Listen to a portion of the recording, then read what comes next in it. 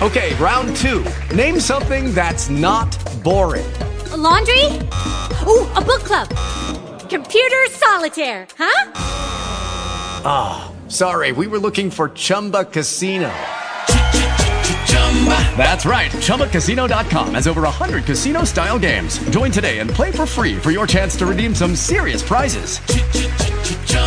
ChumbaCasino.com. No purchase necessary. Void where prohibited by law. 18+. Terms and conditions apply. See website for details.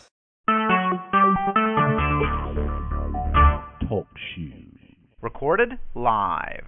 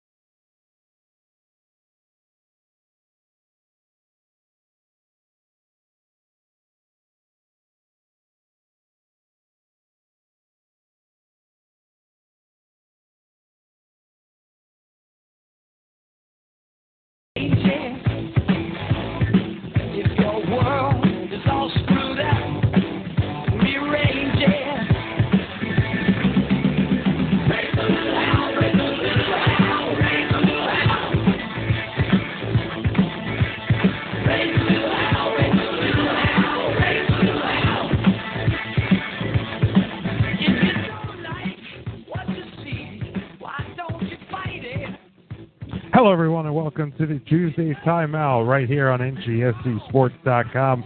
I am your host, Jim Neese. It is a pleasant Tuesday evening to you. Glad to be back on the air. And it seems like everything's functioning perfectly and as it should be tonight after the technical difficulties of a week ago. Just to remind you about NGSCSports.com, where we never stop. Check out this site. Plenty of content there to check out. Not only this player, Channel 2, there's shows on Channel 1, plenty of podcasts. Check it all out, folks. Let us know how we're doing. You can also subscribe to our shows on Spreaker by going and searching NGSC, and also iHeartRadio by searching NGSC.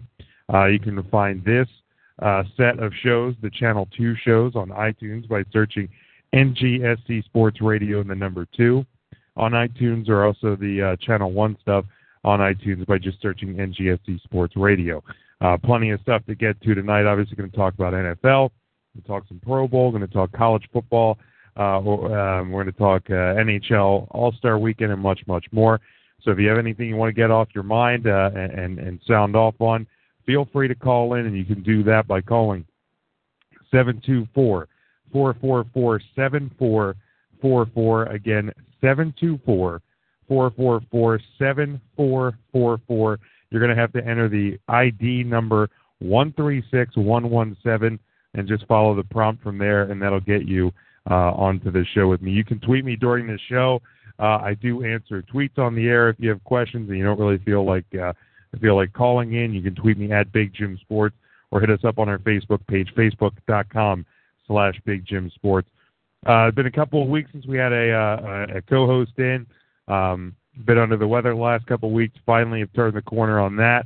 We're going to welcome Anthony back into the show. Anthony, I think it's the first time you've joined us in the new year. It's hard for me to remember.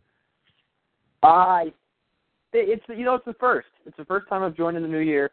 I think the first week I was on my little winter break from school, I joined you, and I haven't been on air of any sort since, so I'm glad to be back. Thank you for having me.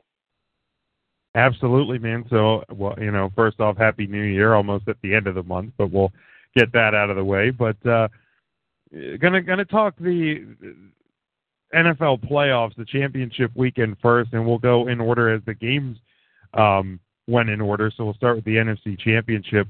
Obviously, I think it's pretty safe to say, Anthony, this was the better of the two games from this past weekend. Just a bit. A little bit more drama. Well, you know what? I don't know if there's a little bit more drama from this one, or do we get some more drama out of the AFC Championship game? Off the field, we sure as heck did. But, it was, that second half was phenomenal. And after the first half, Seattle was dead. Green Bay had everything written in stone. They're going to the Super Bowl. And I said, this is a position I want to see Russell Wilson in. Can he muster a comeback himself by having to make plays? And you know what? Seattle still ran the football. A lot of their offense revolved around running the football, and they were successful doing it and were able to generate a comeback. Now, going into the second half, I didn't expect Green Bay's offense to only put up 3 points, and those 3 points to come with 19 seconds to go on the clock. But, credit Seattle. That's a team comeback from Seattle. There was not one player that did it for them. It was a completely joint effort, and you have to give them credit where credit is due. All three sides of the ball, offense, defense, special teams. Yeah, absolutely. I mean, this looked like a game from the word go that couldn't have gone worse for the Seattle Seahawks. 8 minutes in, Green Bay gets on the board with a field goal. Just a couple minutes later, they got on the board with another field goal, both inside of 20 yards, and we'll talk about that in just a second, when they closed out the first quarter with a Randall Cobb 13-yard touchdown pass from Aaron Rodgers. So they're up 13-0 at the half. They added a 40-yard Mason Crosby field goal. They went into halftime up 16-0, and this game very easily it could have been a lot worse than that. I mean, you got to think that the Packers left at least another 8 points on the board by not getting those touchdowns. I know a lot of people. Let's talk about that. A lot of people looked at those two field goals, and there was close plays down by the goal line where the fans were saying, "Look, you have to go for that on fourth down." Mike McCarthy elected to kick the field goals. I actually agreed with McCarthy at the time because Seattle was on their heels. They hadn't gotten a playoff across the 50-yard line. Through the first 10 minutes of the game. The Green Bay's defense was in Russell Wilson's face. Marshawn Lynch couldn't get anywhere. And I felt that if you go for it on fourth and goal at the 1 yard line, if you go for it for fourth and goal at the 2 yard line, and you don't get in, I feel like that gives the momentum to Seattle because that pumps up the defense, that pumps up the crowd, and in turn is probably going to get the offense cooking. So I actually agreed with McCarthy. I know I was probably in the minority there to agree with him to say, look, just get points on the board. I think Green Bay, at least in the first half, was kind of following the Dallas Cowboys blueprint from earlier this year on how to beat the Seattle Seahawks at home, and they were doing a tremendous job of it. Of course, going into the half up 16-0. Anthony, what did you think about those two decisions on those two drives to not go for it on fourth and short at the goal line? I would have liked to see the Packers go for it when they were on the 1 yard line, just simply because I would have liked to see them come out loose. Show that you're not afraid. Because I think Seattle expects you to be afraid of their defensive front. The fans expect you to be afraid.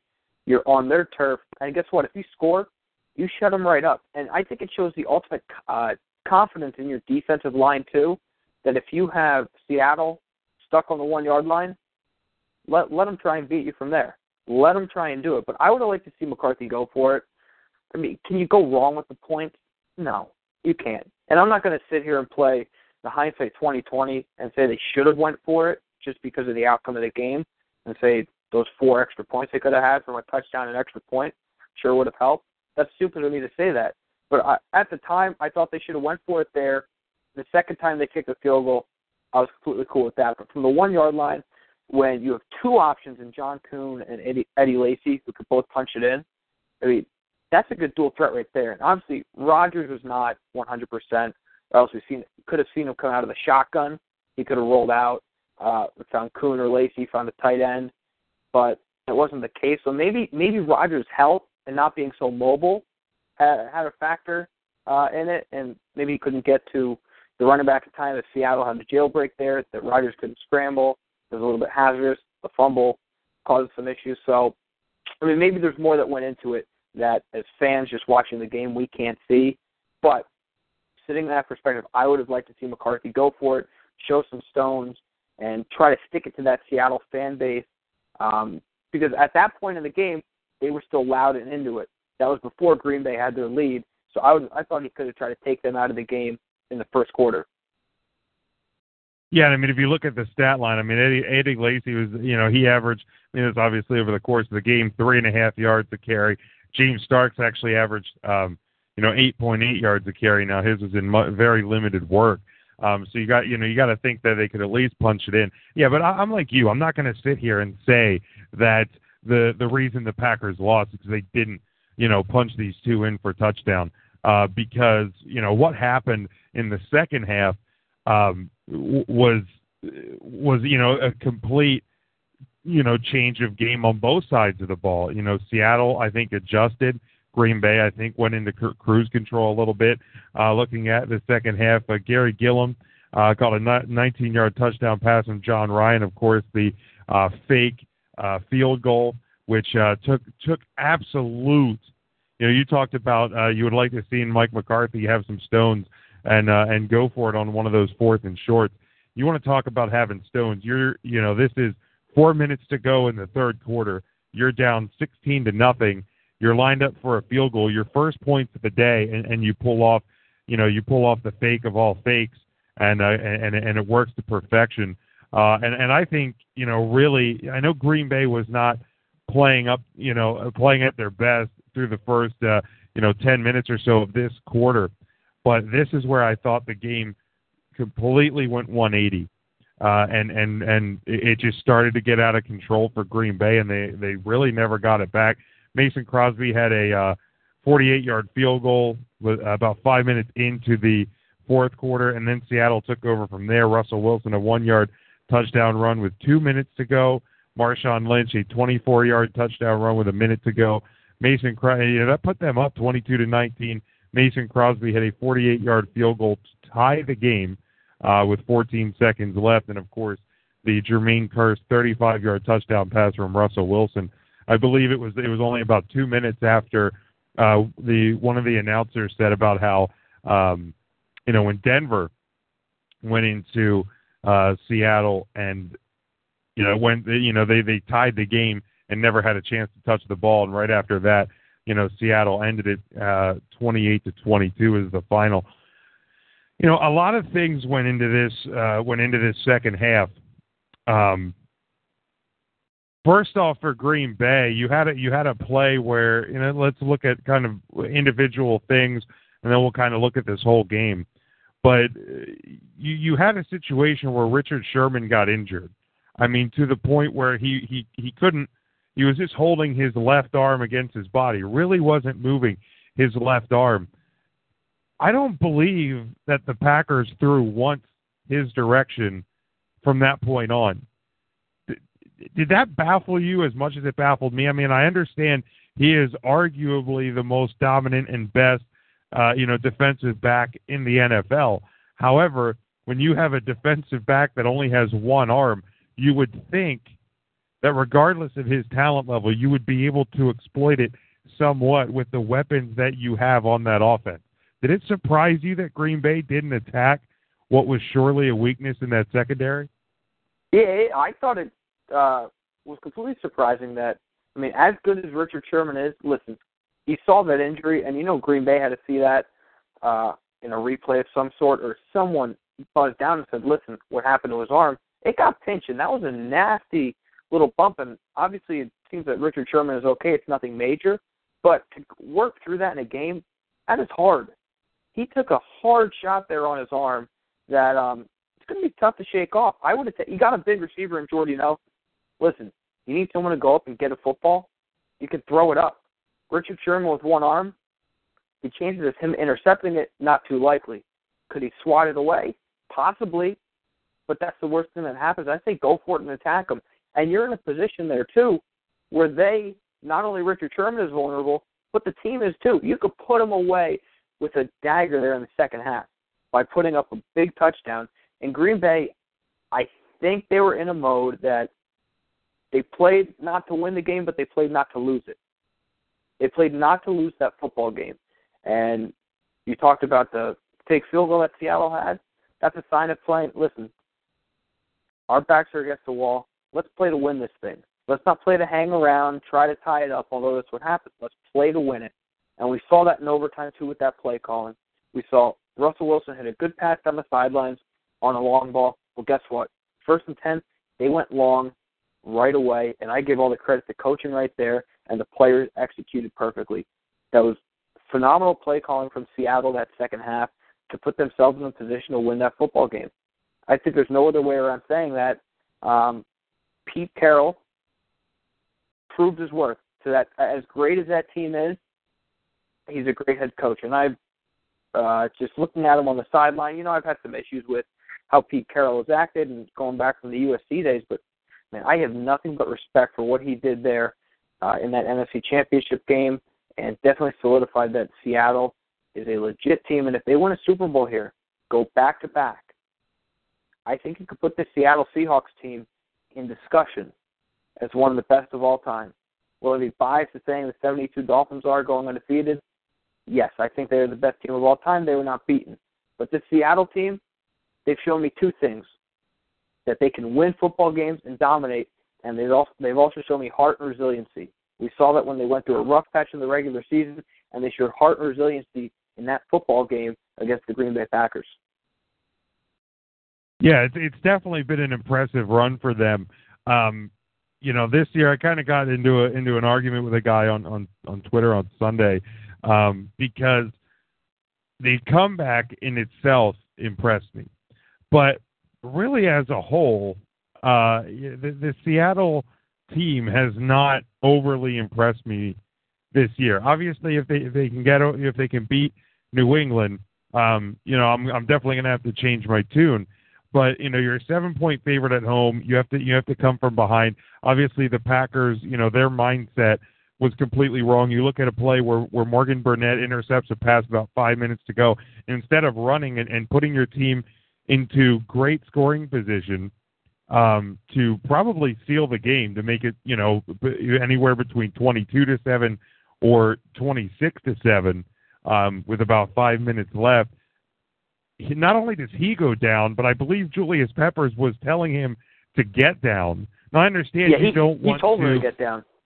Yeah, I mean, you don't want to fumble the ball, but it's not like it's a defensive lineman here. I mean, you're talking about a guy that has a pretty good set of hands and probably would have been able to get into scoring position, had a lane.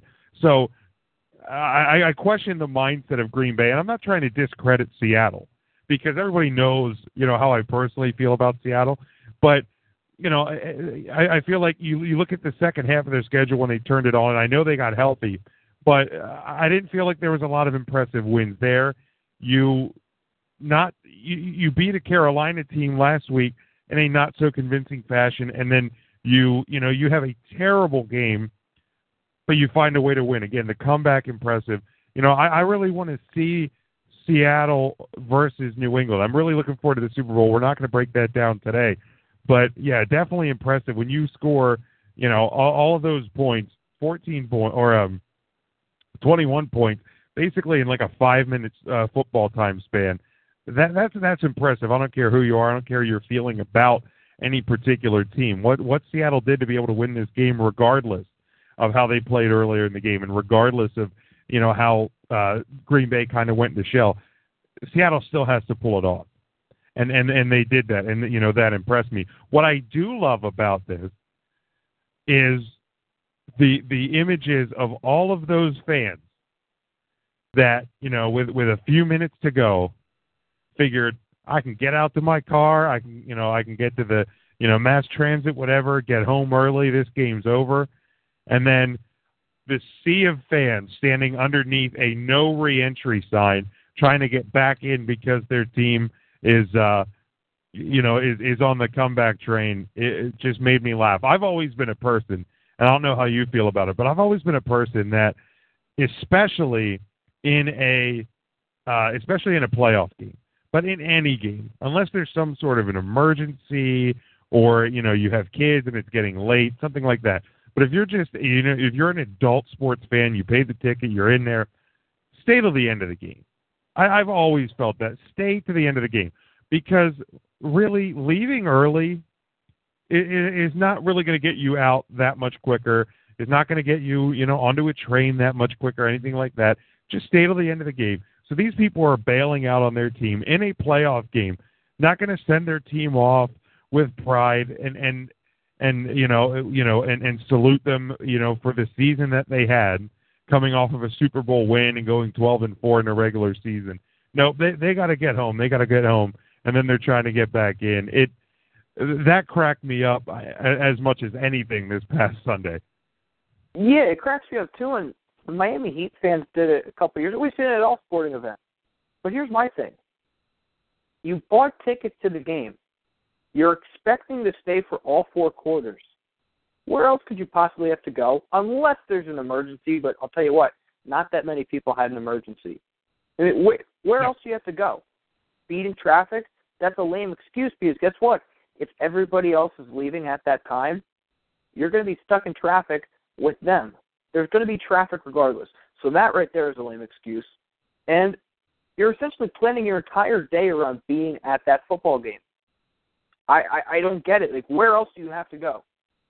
You have nowhere to be unless there's an emergency of some sort, and the odds of that, not too likely. And those people were not standing at the bar watching the Seahawks come back. They were off to their emergency. Yeah, I agree. You paid for the ticket.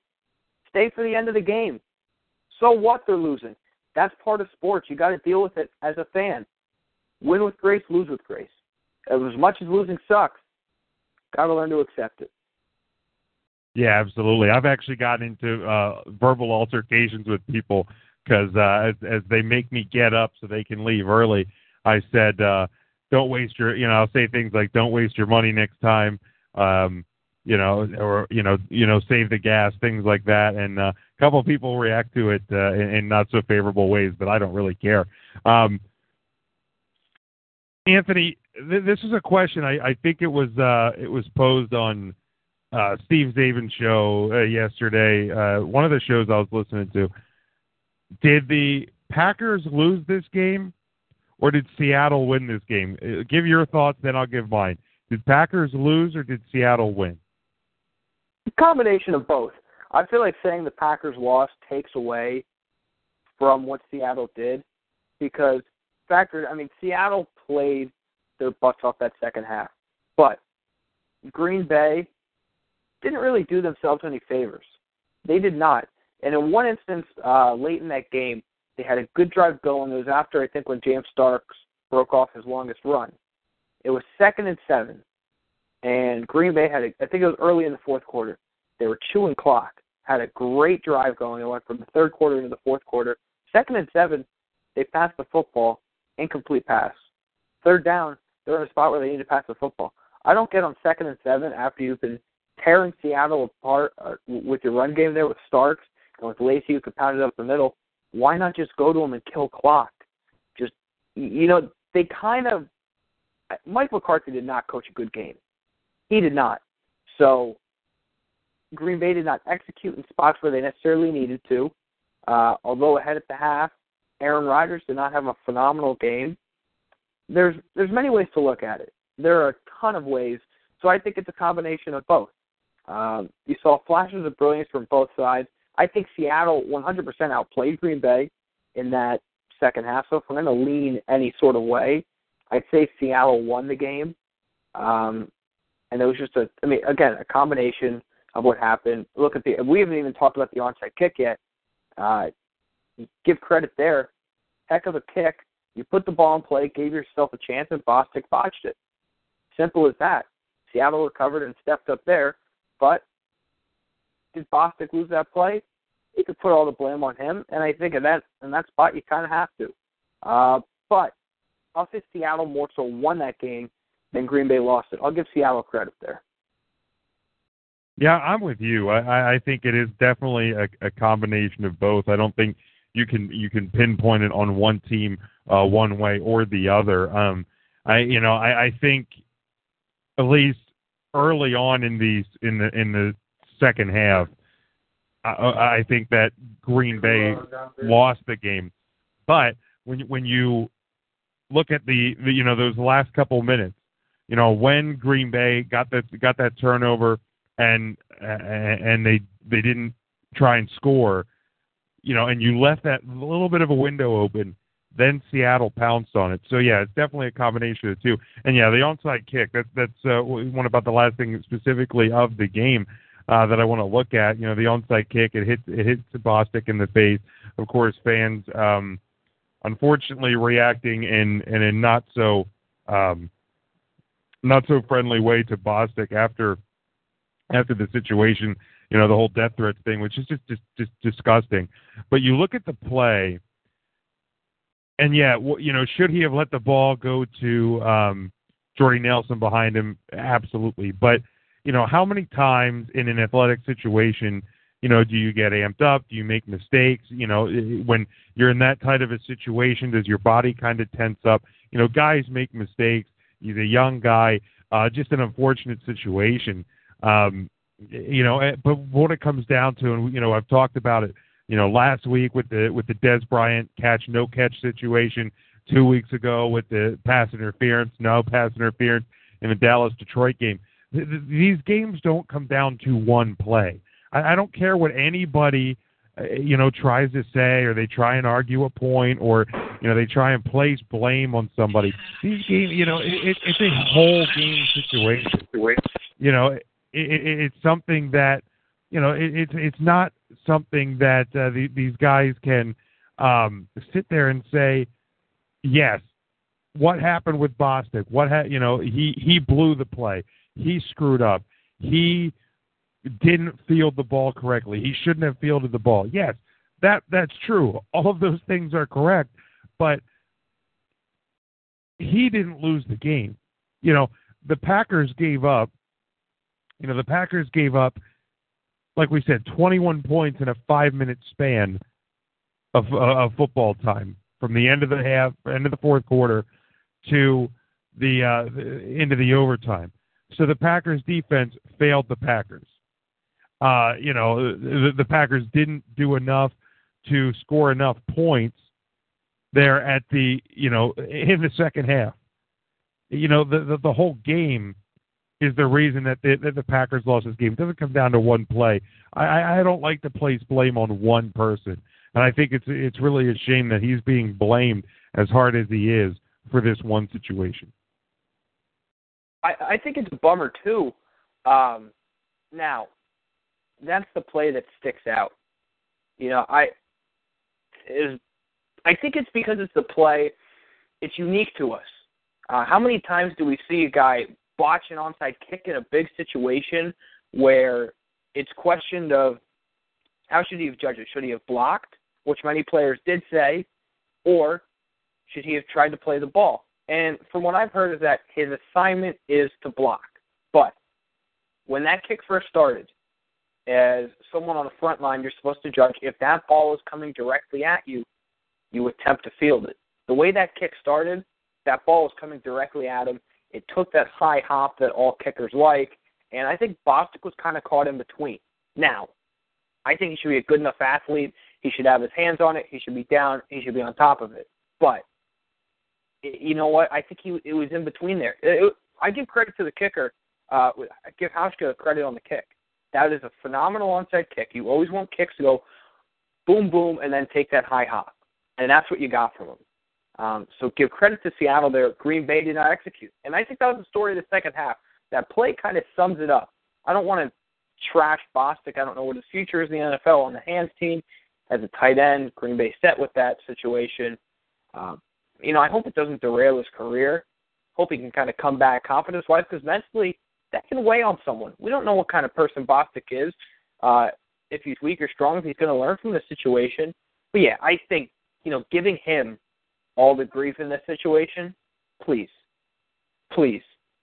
That is a little bit too much on my end. There's enough blame to go around on that Green Bay Packers team. That was a team loss. It's not on one individual player. Like a team win that was for Seattle, that's a team loss for Green Bay. Yeah, exactly. You know, but yeah, it is going to be intriguing, and it's going to be something to watch, you know, as you get into next year.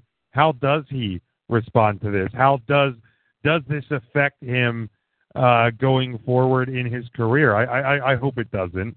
You know, it was one play. It wasn't, you know, it's not an easy position to be in. I would imagine. I've never played football. I've never been in that spot, on an onside kick. So I don't know exactly. But not only is it a challenging situation just in general, but when you have all this extra stuff added on top of it, it's the NFC Championship. Your team's losing. Your quarterback's banged up. You kind of feel the whole thing slipping away. There's a lot going into that moment, and you're on the road in a very hostile environment. So there's a lot that's going into it, and I really do feel bad for the young man. But give credit to Seattle, 28-22, they get the win. They're on to their second straight Super Bowl, coming off the win a year ago. And then, of course, you went into the AFC Championship game, which was a game that had a lot to live up to, especially given the way that the NFC Championship ended. Not as exciting, at least from a viewing standpoint. Not much drama from a viewing standpoint.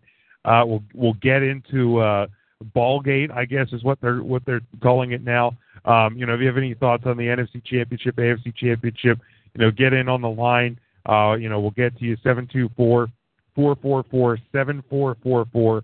The ID number is 136117, and it'll get you right in here. But, Anthony, this is a game I thought last week on the show I took Seattle with the points, which was about 7.5, and I took New England with the point, which is, again, it's about 7.5. So Seattle just fell under that line. When I said I took New England with the point, I assumed that it was going to be, 10, 14, maybe 17. I didn't see this one going the way it did. Kind of sloppy weather up in New England, but it was the Patriots. It was the Patriots show all day, and to think, we go back to October, when the New York Post and sports writers and sports hosts and everybody were questioning whether or not whether or not Brady should retire, whether or not the dynasty was over. There was so much talk about how bad the Patriots were, and to think of the road that they've gone on since then. It has been a pretty impressive run in itself. 14-0 at the end of the first. You had a LeGarrette Blount rushing touchdown, a James Devlin touchdown reception. Zerline Tipton got the only points of the day for Indianapolis. About 4:54 left in the first half. Stephen Gostkowski hit a 21-yard field goal to end the first half. So at that point, it's 17-7, and kind of much like the NFC Championship game. We'll stop there, and then we'll look at the second half. But I kind of felt at halftime like New England was at that point kind of flirting with disaster a little bit. I felt like there was some instances in the first half where they could have kind of put their foot on the Colts' throat and really step down and take control of them. They just didn't do it. I didn't know if it was, if they were just kind of anxious in the moment or they were kind of trying to get a feel for the game. I don't know what it was, but I felt like there was just something that they didn't have that killer instinct in that first half. But they were up 17-7, and you kind of had to feel like they were in control, but not as much as the score seemed to show. What did you think about the first half? Well, Indy showed life late, and I thought that there was some hope. I said, make this game manageable. I think he can rally the troops at half. And, going into this game, you knew Indy's chances were slim. As much as I wanted them to win, as much as I like Andrew Luck, I knew it was going to be tough. Going into New England, and with the weather being a factor, things did not add up for Indianapolis. But, hey, sometimes you get some great underdog stories, and maybe this is a team Andrew Luck could lead. And it wasn't there. They led the league in drop passes going into this game. They dropped some key passes all throughout that game. But moreover, at the end of the first half, I thought Indy still had a shot, somewhat of a shot. Long shot, but it was there, and that's because I believe in their quarterback so much. But the way New England ran the football, it did not give you hope for Indianapolis whatsoever at all. And they came into this playoffs with a bad run defense, kind of stood tall against Cincinnati, and Denver did Indy, but, too powerful was LeGarrette Blount for the Indianapolis Colts. So I gave them a slim chance of hope at the end of the first half. But that's about it. And then, the Patriots kind of showed up in the second half and put the nail in the coffin. Yes, they sure did. 3 scoring drives, all touchdown drives in the third quarter. Nate Solder catches a 16-yard pass from Brady at about 5 minutes in, and then 2 in the last couple of minutes. Gronkowski catches a 5-yarder.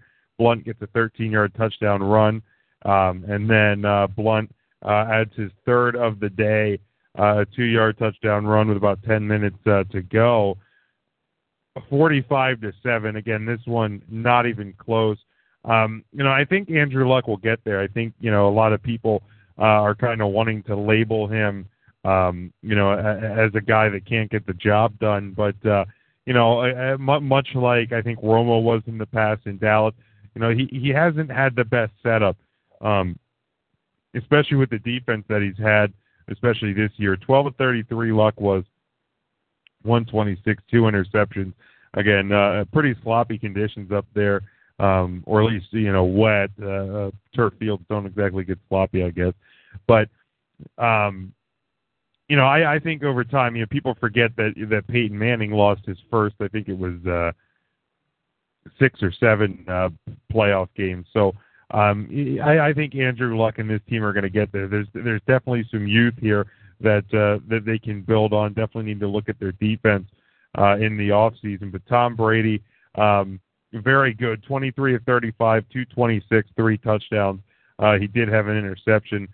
Blount was the star of the day, 30 carries, 148 yards, 3 touchdowns.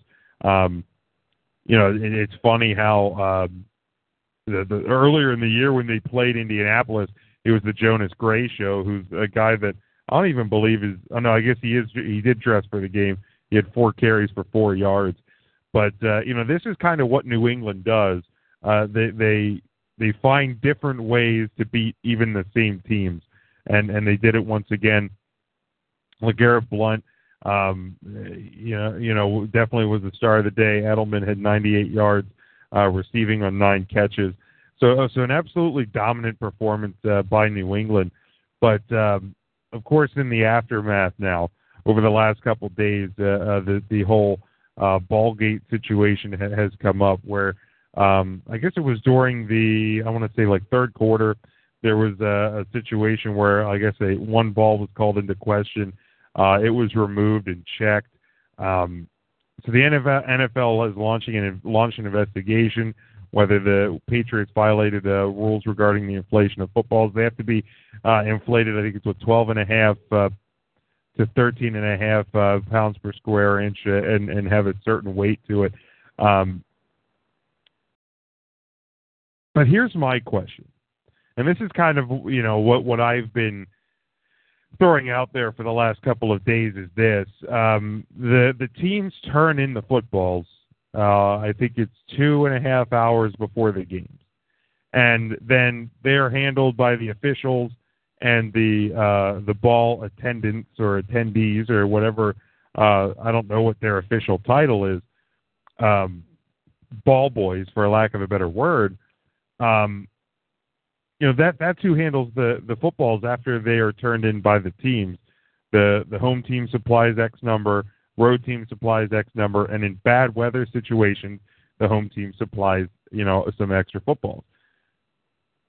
Once the Patriots turn them in, is it not the officials' duty to check the footballs, and then it is it's their duty. It's their job to make sure that they're okay. And once they're in the game, because this was a situation, like I said, in the third quarter, who has the balls on the sidelines? Are they not kept by the officials or somebody with the ball boys, things like that? why, if there is a situation of deflation going on, which I don't think there is, if there's a situation with deflation going on, doesn't this fall on the officials and or the ball attendants as opposed to the Patriots themselves, because they would have turned the balls into the league and to the officials? It's interesting. I think there's so many ways to look at it, and it's obviously not settled at this point. Now, here's one thing I heard. I heard that in the second quarter on the DeQuell Jackson interception, he caught the ball, gave it to their equipment manager or their sideline ball boy. I think it was their equipment manager, because he intercepted the football. He gave it to him, said, I want to keep this, intercepted a conference game pass. That equipment manager felt that the football was a little iffy, didn't feel normal. They made note of it to Chuck Pagano, and by halftime they already called up to the GM, and he had contacted the league office. So that's the story I got from this whole situation. Now, in regards to, players can bring their own balls, the referees check them, but after that point, what happens? You talked about the ball boy there. I mean, how credible are they? They're obviously not getting paid a whole amount. I'm not going to say money was transferred here, but are these situations possible? I think so. I mean, I for one, believe that there was a Deflategate here. I believe in it. Did it have an impact on the game? No, it did not. That is one thing for certain. But here's my issue. Of all the teams in the National Football League that get hit with cheating speculations, why does it always seem to be the New England Patriots? You have 31 other teams with a clean record. Why is it the New England Patriots? And if the Patriots feel the need that deflating footballs will help them win a football game, it's pretty sad in my opinion, because the Patriots are a darn good football team, and they have to know, or maybe they don't, that they are good enough to beat any single team in this league. Deflating footballs or not. If this is what gives them their confidence that they think it's going to give them an edge, it's sad. But I just come to the question, why is it always the Patriots being accused of something? Why not another team? That's where I draw the question. I mean, to be fair, though, there's been teams. I mean, you look at Seattle, had some guys, that were popped for Adderall. There's been guys that have been hit, with PED suspension. We've seen guys with PEDs all over the league. That's the difference. But in-game with Spygate and deflating footballs, and we go back to the 90s. Now, this is before Robert Kraft, before Bill Belichick. But my Dolphins got hosed by the Patriots when it was a snowy football game, and they brought a plow out onto the field to plow to give the kicker a clean spot. And that's illegal. You can't do that. But the Patriots seem to get away with these type of things. And if they lose draft picks, if that's the only punishment for this, so be it. They're going to say, what's the pros here, what's the con? Pro, we have a ton of confidence. We beat this Colts team. And listen, if they feel that they need to deflate footballs to beat this Colts team, I mean, not just to win a football game, but this Colts team, look at them. Outside of Vontae Davis on that defense, you have a few defensive linemen there, Arthur Jones, Ricky Jean-Francois, and Corey Redding. You have 4 guys on defense and possibly 7 other guys running around there that are possibly dead weight on that defense. If New England felt the need that they need to gain an edge on offense by deflating a football, I don't see how a team just says, well, I thought they were deflating the football. I mean, you just don't come up with that. You just do not, because it's not a common occurrence in the NFL. And cheating speculations, baseball, you see people steal signs. That's part of the game. You can see people steal hand signals in football a little bit, but videotaping is different. And deflating a football, I mean, come on. I don't know how the Patriots feel like they're held to this higher standard, too, that they can get away with anything. But why is it always them being accused of something? If it's the Eagles being accused of deflating footballs, different story. We have something to investigate and look into. But why is it always the Patriots under this Bill Belichick regime? Well, I mean, to be fair, is it a situation of the better teams get the more focus, or people make more of a big deal about it because it is the Patriots. Because I think I tweeted out a link earlier of during the Packers-Patriots game earlier this season, where the announcers were actually talking about how Aaron Rodgers told them that he has his ball crew overinflate the balls. They kind of push the line and actually overinflate them at times. So, but I mean, that was said in plain as day English on the broadcast that said Aaron Rodgers told us that he overinflates his footballs, and nobody batted an eye. So is this kind of and I think there was somebody on my Twitter page that kind of equated it to pine tar in baseball. Is it kind of a gamesmanship thing?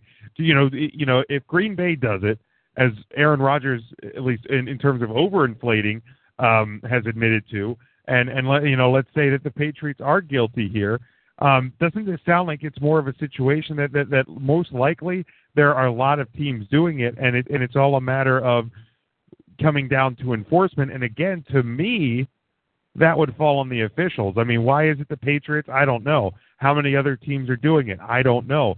Did the Patriots really do it here? Again, I don't know. But if something actually happened here, much like, pine tar in baseball, much like, if a player's stick in hockey has too much of a curve on it, and they check it or choose not to check it in a shootout situation, and then the stick can get dismissed if there's too much curve. Isn't this just something that kind of you can almost chalk it up to gamesmanship, and it's whether or not the officials catch it and or rule on it? Now, is there dirty money changing hands between the league and the officials? I don't know. Much like the last couple of weeks, it's not a good look. Or is it just something for people to talk about because you have a week off? Not a lot of people, even though we'll talk about it briefly, not a lot of people care about the Pro Bowl. So is it gamesmanship? Is it cheating? Is it dirty? How many teams do it? There's a lot of questions here. What's going to come of it? I'm not sure.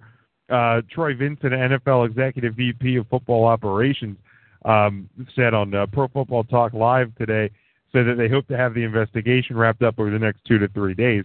But honestly, how much can go into this investigation after the fact? Because both teams have broken away. Those balls. You can't retest the balls now, given that it's been a couple of days. So I'm not really sure what the investigation is going to do. Again, if they are found guilty, it's a loss of a draft pick or a couple draft picks, I guess.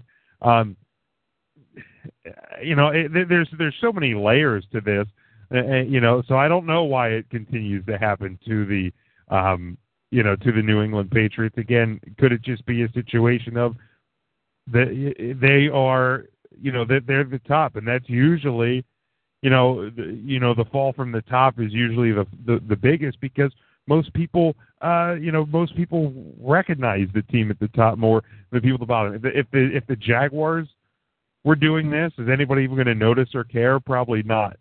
If this is a game in October, are people going to notice? And I do like that you said that it wouldn't have made a difference in this game, but there is a lot of layers here, and so I guess the league is going to wrap up its investigation. But I feel I chalk it up more. And again, I'm not a Patriots fan. I'm not I'm an NFC guy, so I'm very far removed from this. But I almost chalk it up to a gamesmanship thing, even if it was slightly off. I think that there's, and I say this in a lot of situations, the NFL rule book is it's way too big, way too detailed. Is it something that is that big of a deal if it's kind of hardly noticeable? I don't know. But, we'll see what the NFL decides. It's not going to have an effect on this game. But, just so many layers to it, Anthony. There really is. It's weird. You look at it and the one thing he's talked about gamesmanship before, because I feel like if it's gamesmanship, guys say, "Oh, that's the oldest trick in the book," but you don't even hear old school guys really coming out and talking about this. So that's where I just draw the questions, because it's very new. The deflating of footballs is very new and fresh to us. Now, as we all know, a deflated football is just easier to catch than a football with more air in it, and especially in windy conditions as well as there were in New England, a heavier object is going to move a little bit less than an object with some more air in it. But again, it is a weird situation. I don't know what the league's going to find, if anything. Can they? I mean, there's supposed to be a marking on the ball, so was that ball not checked and the ref didn't check it when it came into the game? Yeah, there's a lot of variables. So I think it's just now a matter of waiting and seeing what happens, because you attack it from every single angle, but then there's always one truth to it. So, I mean, whether what the league comes out with is true or not, as we've heard many sides of the story from them before that we've still been able to question. Is this one of them, or do we get concrete evidence that we believe?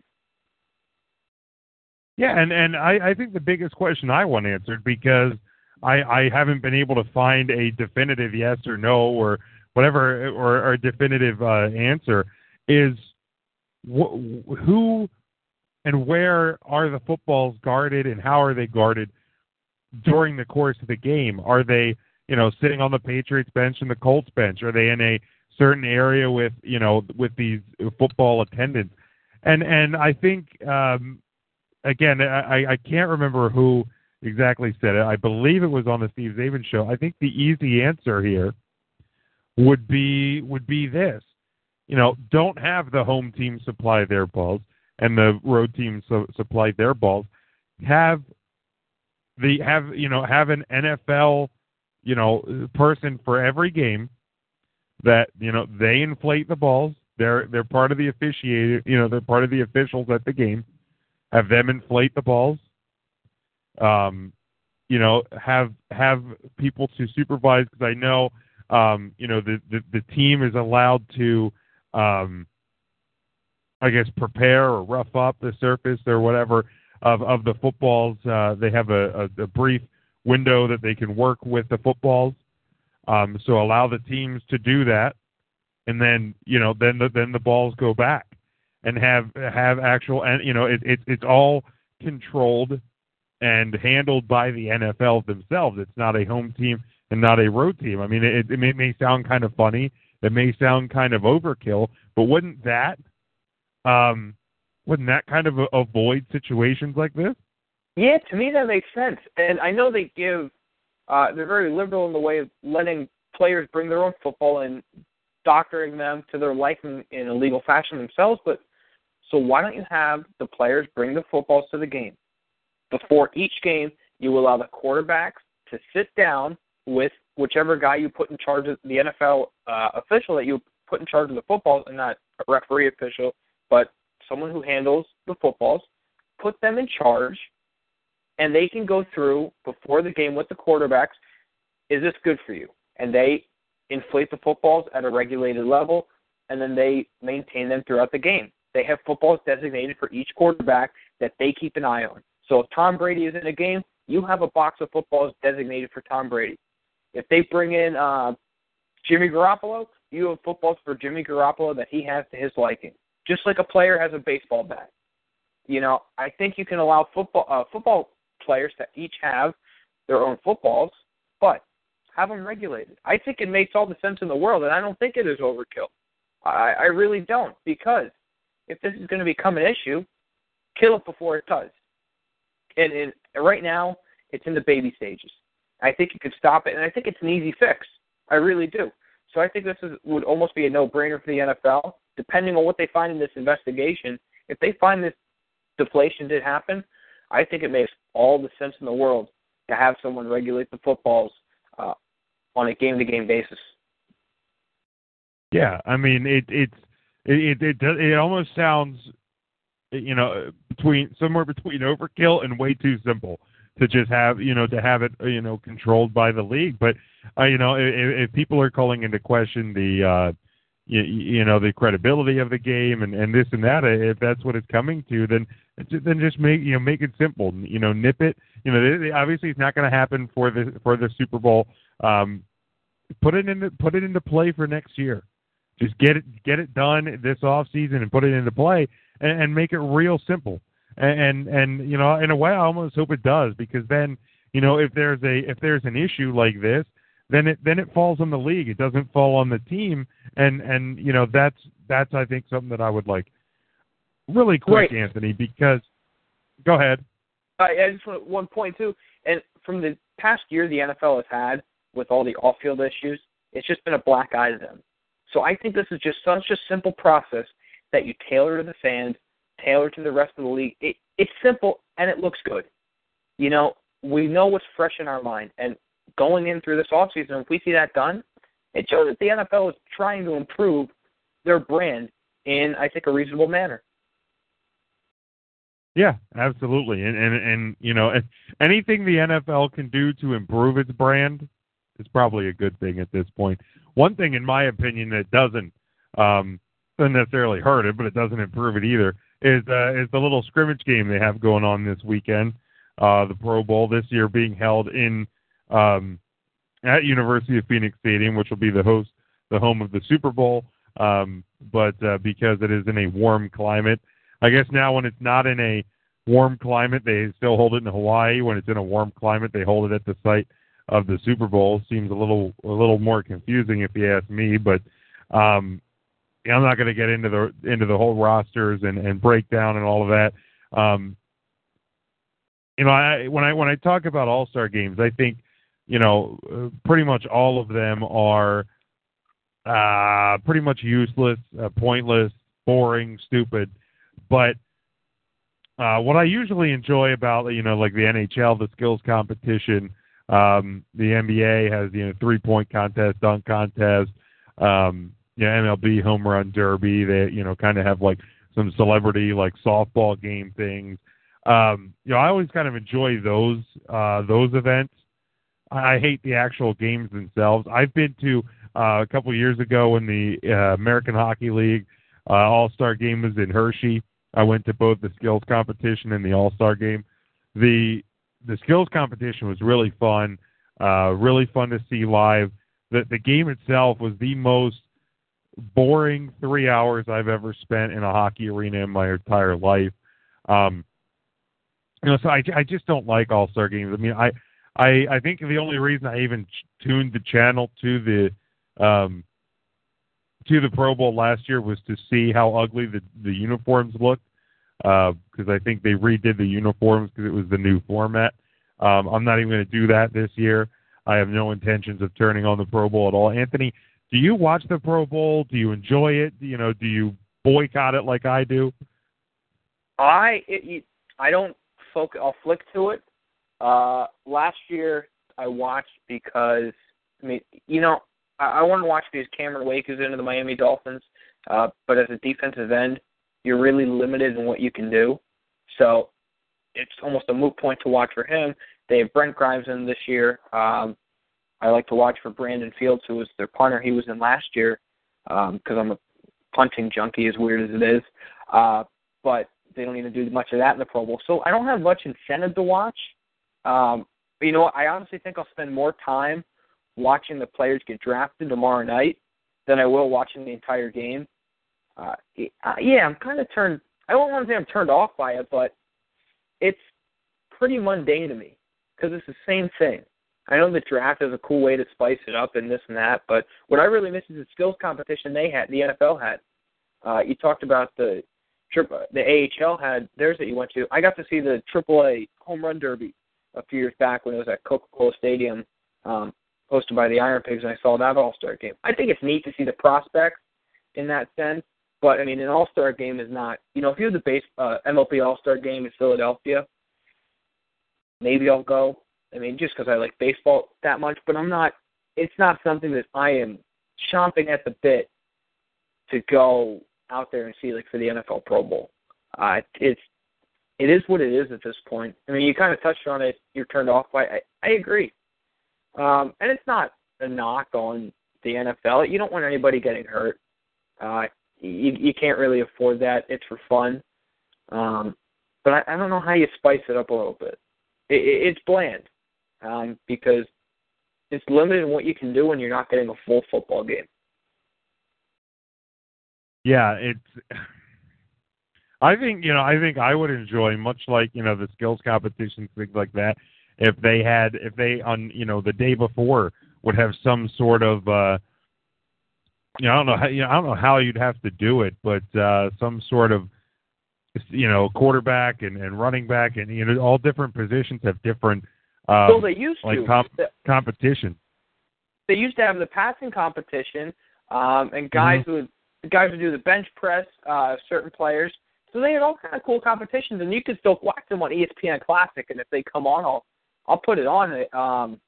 I know they had like Hall of Famers play, or retired guys play. It was like Team Marino versus Team Montana. And it was like a 5-on-5 flag football game, where Dan Marino was a quarterback, Joe Montana was a quarterback, and they had, a running back, or a guy snapping the football, and some wideouts. Like, that stuff is cool.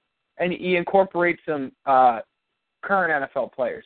That's fun to watch, because it's lighthearted. You get to see a different side of the players, and I think people like that. But they took that away. So, and I think there was some push on the players' part, and the NFL just dropped it altogether. But I would like to see that come back. I think that's more fan-friendly than the Pro Bowl is. Oh, absolutely. One last thing, NFL-wise, we're not going to, get into any type of point spread, any type of, breakdown, anything like that. That'll be what's on tap for next week. But it's just at first glance, Anthony, who do you think walks out of Arizona with the Lombardi Trophy this year? Ooh, I'm gonna go with Seattle. Both of these teams are evenly matched. The only spot, as offense as a whole, you give it to New England because Tom Brady's that X factor. But defense as a whole, I give it to Seattle. I give it to Seattle. I know Darrell Reeves and Brandon Browner have played well, but I think Seattle has just been a little bit better. And an X factor in this game for me can be special teams. The punting we can see from Ryan Allen and John Ryan on Seattle side, and the kicking. Who can make a big kick? Can Stephen Gostkowski make a big kick? Can Stephen Hauschka make a big kick? That is my X factor right there. Who comes through when it is time and clutch? Say Seattle gets, or New England, whoever gets stopped on the 40, can you get a punt inside the 10-yard line? And see if you can have LeGarrette Blount or Marshawn Lynch charge down the field. Or can Tom Brady and Russell Wilson make the big throws they need to get out of a sticky situation? I think special teams is the X factor, and I will give the lean there to Seattle. I've seen enough from them that I think they can get the job done. Special teams, I think it's going to be a fun game. A lot of people, obviously, Seattle's drawn a lot of interest. New England has that big bandwagon crowd. It's going to be a fun game, but I'm going to lean Seattle. I think all three sides of the football, they're just a little bit better than New England. And I know you said not point spread, but there's a little bit of misrepresentation of the line. Patriots getting early action. I think that'll come back to earth and will be close to a pick 'em instead of a -2 it is right now for the game. Yeah, I mean, I at first glance, I think it's New England's game to lose. Overall, I agree with you that in terms of overall offense, you have to give the edge to New England. Overall defense, I would give the edge to Seattle. But the thing that I think makes one of the bigger differences is I think that New England's defense can do enough to kind of disrupt Marshawn Lynch a little bit. But I think that, Seattle doesn't have the best core of wide receivers, and I think that could be the difference. I don't think you're going to be able to beat. I don't think you're going to be able to beat New England in a one-dimension fashion. So that's why, right now I just have to give a slight edge to them. But obviously, like I said, I'll break down this more next week on the show. Anthony, not a lot of college football news gets made once the season's over, before you get into like draft time and signing day and then spring football. But there was a little bit of news, especially in the state of Pennsylvania, that I think can incite reaction one way or the other from people. And I do kind of hope we get some calls on this. So if you have thoughts on it, 724-444-7444. You have to enter the call ID 136117, and we will get you in. Obviously, the Penn State situation, the Jerry Sandusky situation, in all of the aftermath of that, of course, the NCAA, really brought the hammer down on Penn State and had taken away Joe Paterno's wins. 111 wins away from Joe Paterno from a time period from 1998 through 2011, which took him out of the all-time lead as a head coach. Obviously, the Penn State community was very upset because they looked at him as their leader on and off the field, and he didn't do anything wrong, and there was so much reaction in the state of Pennsylvania to what happened. Of course, Joe Paterno passed away in January of 2012. This was a settlement between Penn State and the NCAA. The agreement between the NCAA and Penn State says this: Penn State agrees to commit a total of $60 million to activities and programs for the prevention of child sexual abuse and the treatment of victims of child sexual abuse. Penn State acknowledges the NCAA's legitimate and good faith interest and concern regarding the Jerry Sandusky matter. Penn State and the NCAA will enter into a new athletics integrity agreement that, with concurrence of the Big Ten, includes the best practices with which the university is committed to comply, and that provides for the university to continue to retain the services of Senator George Michael and his firm to support the university's activities under the Athletics Integrity Agreement and areas of compliance, ethics, and integrity. And like I said, reinstates the 112 wins, 111 of which to Joe Paterno. So he is once again at 409 wins on his career. Now, before we get into some of the backlash from it, when I first heard that announcement, when I first heard that the settlement was coming out, I really did have mixed feelings about this because, I do believe that at his age, and I've talked about it before, both on Twitter and on my shows, that I do believe that, Joe Paterno at his age did, in his mind, what he thought was right. He had later admitted that he could have done more to follow up, but this was a failure on multiple levels at Penn State. This wasn't a Joe Paterno failure. This was a sick person who did sick things, and it was dropped and failed on multiple levels with Penn State and with law enforcement for a number of years. Now, when you look at this situation, the NCAA, whether they overstep their bounds or not, they put down a punishment. They put the program on probation, which so many people say, well, why are you punishing innocent players? This is the way it always works. Is it right? No. But that's the way it works. How else are you going to lay punishment on a university, on a program that clearly has its issues? You punish the program. Yes, so they're innocent players that are being affected, but you know what? The program is what failed. It's happened at Notre Dame. It's happened at USC. It's happened across the board. So they punished the program. They have since rescinded that punishment. The sanctions were lifted. They took away Joe Paterno's win. Again, was it overstepping their bounds? Possibly. But now they have since taken that back. Now, granted, Penn State has to pay $60 million, and I think that's great.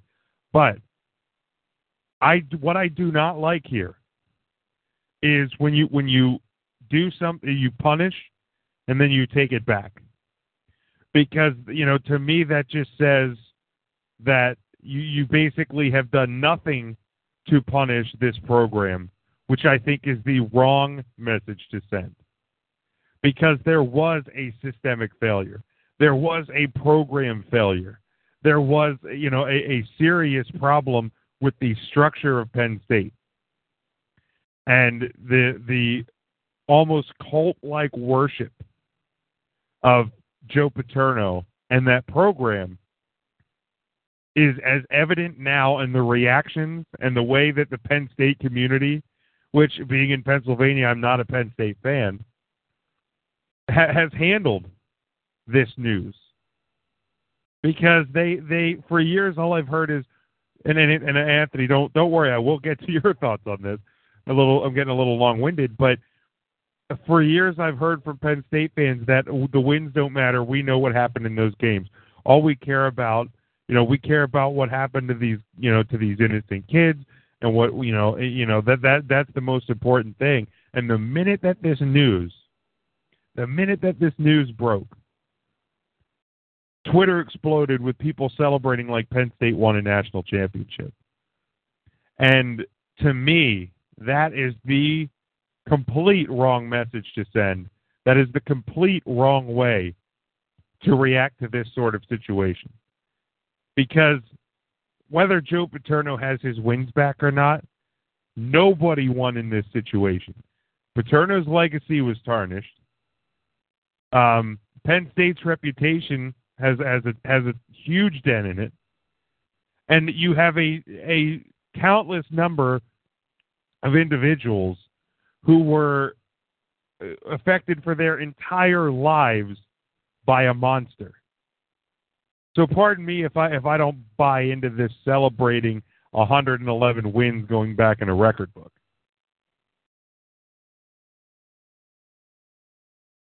Yeah,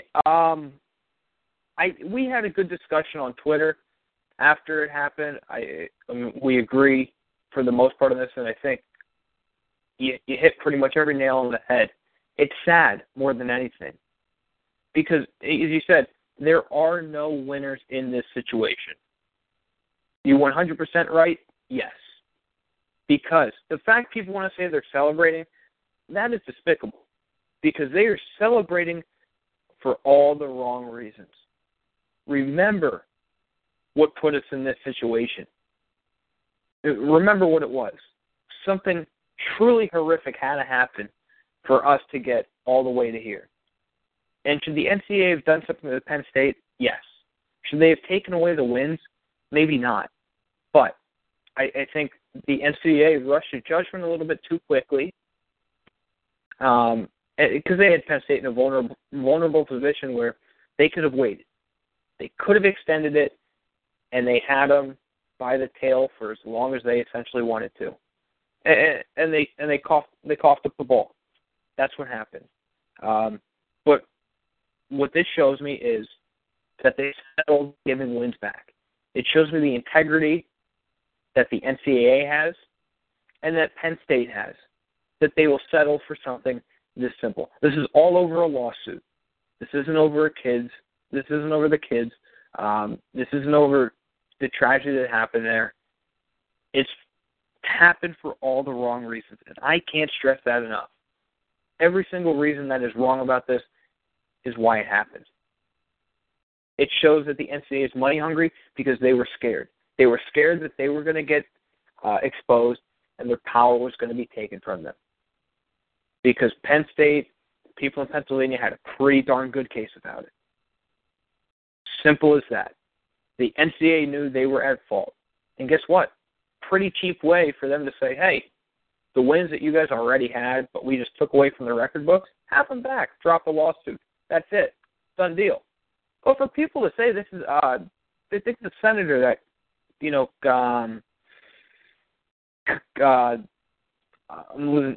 that helped with this lawsuit, he said something about that they're all winners. There's big winners here today.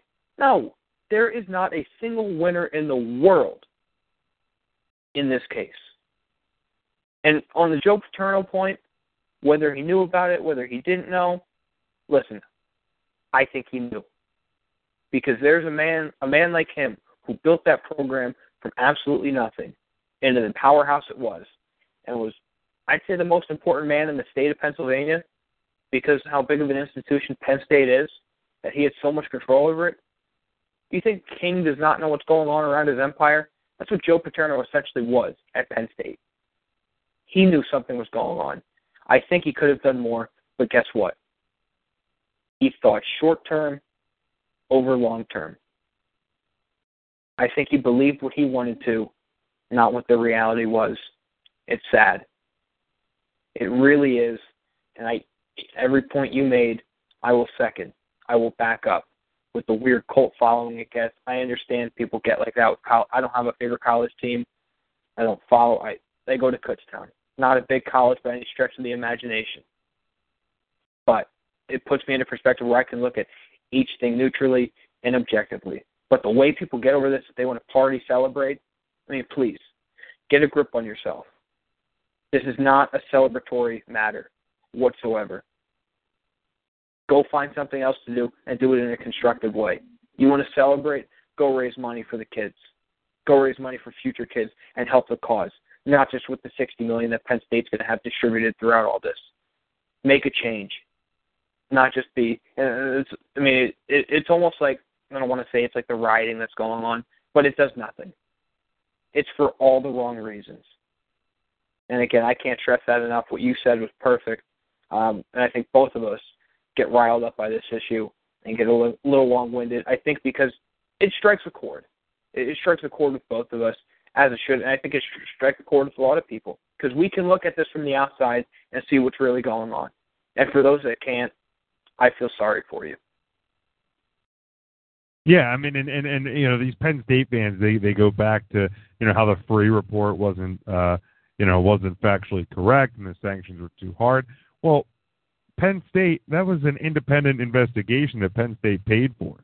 I mean, Penn State, you know, if you really want to look at it, and I understand they're kind of in a vulnerable situation, they were crisis managing, but they shot themselves in the foot. How can you discredit the Free Report when it's your university that paid for the damn thing, for starters? And then how can you discredit the sanctions and say they're not fair when you agreed to them? And I understand that you were in this mode where the argument would be, well, we didn't want a negative light. You know, we didn't want to be viewed in a negative light if we kind of argued against the sanctions. Guess what? You were in one of the worst situations, the worst scandals, whatever you want to call it, in major college football history.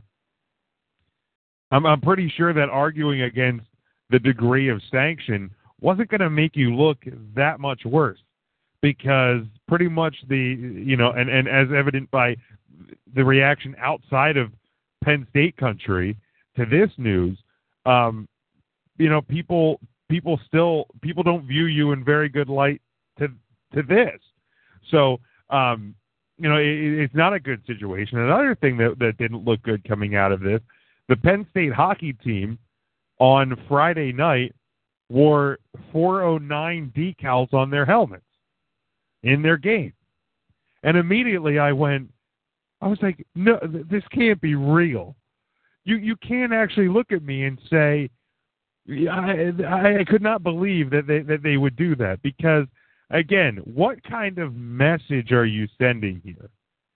You don't have remember that blue ribbon that the Penn State football team wore for the rest of that season? That was great. That's not there. The Penn State hockey team is not wearing a blue ribbon on their helmets. I'm not saying they have to, but if you're not wearing a blue ribbon, that raises awareness about the sexual abuse of children and the tragedy in that.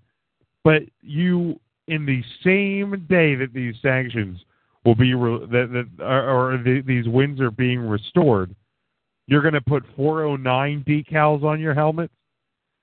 That's not a good look. Penn State's athletic director Sandy Barbour called the tribute inappropriate and insensitive when a person on Twitter inquired to her about it, asking how she felt about it. And again, much like we've been talking about, this gut reaction from Penn State fans, they attacked her for that tweet.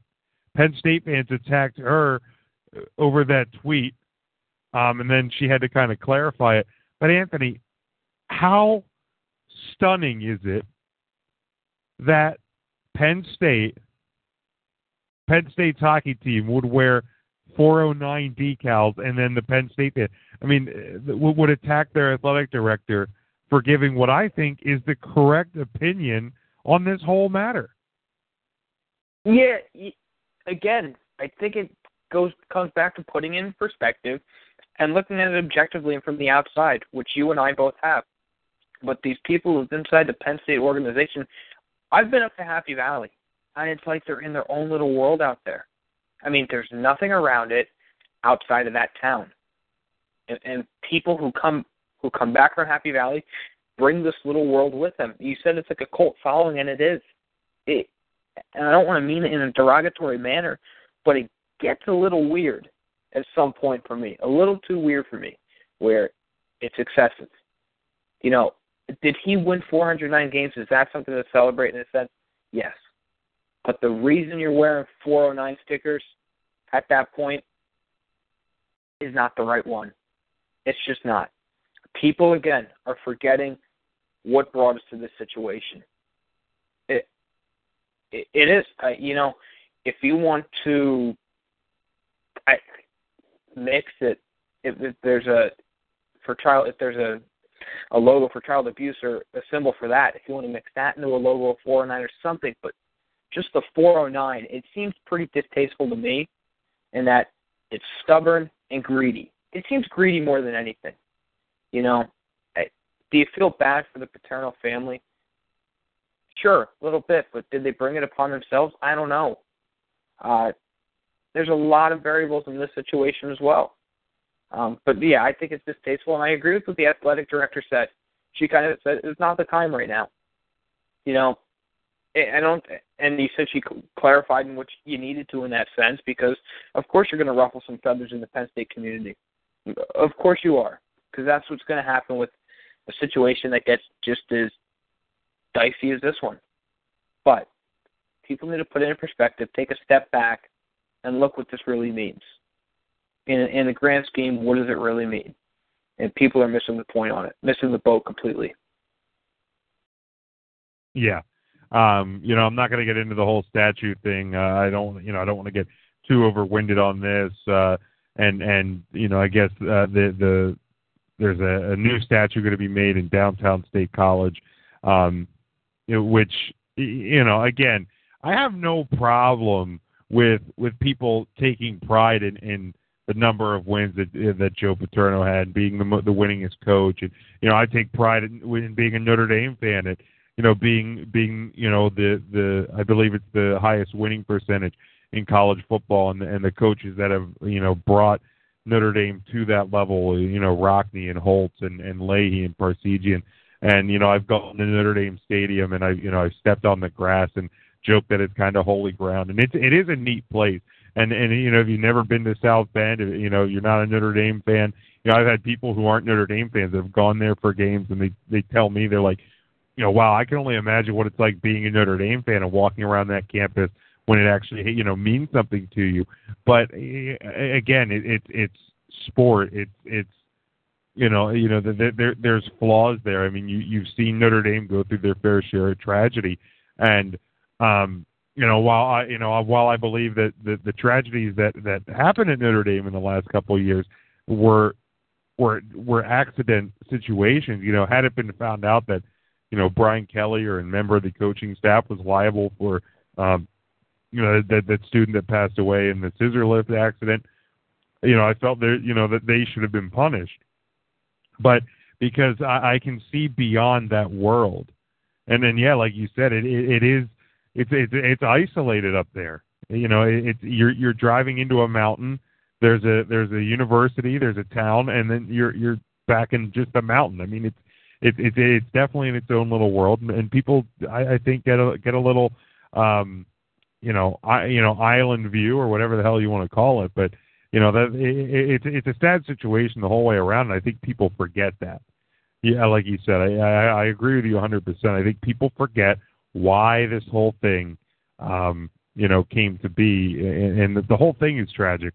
There's no winners. You got your 409 wins, you got your 111 wins back. Good for you, but let's keep it in check, and that's kind of the whole thing I have been trying to argue since the beginning. But let's move on here. Got a little bit of hockey stuff. I'm not going to talk really anything about the NHL All-Star Game this weekend. I am looking forward to watching the skills competition on Saturday. They kind of do a similar thing with the draft like the NFL does now, where instead of a conference versus a conference, they have captains and they pick the teams.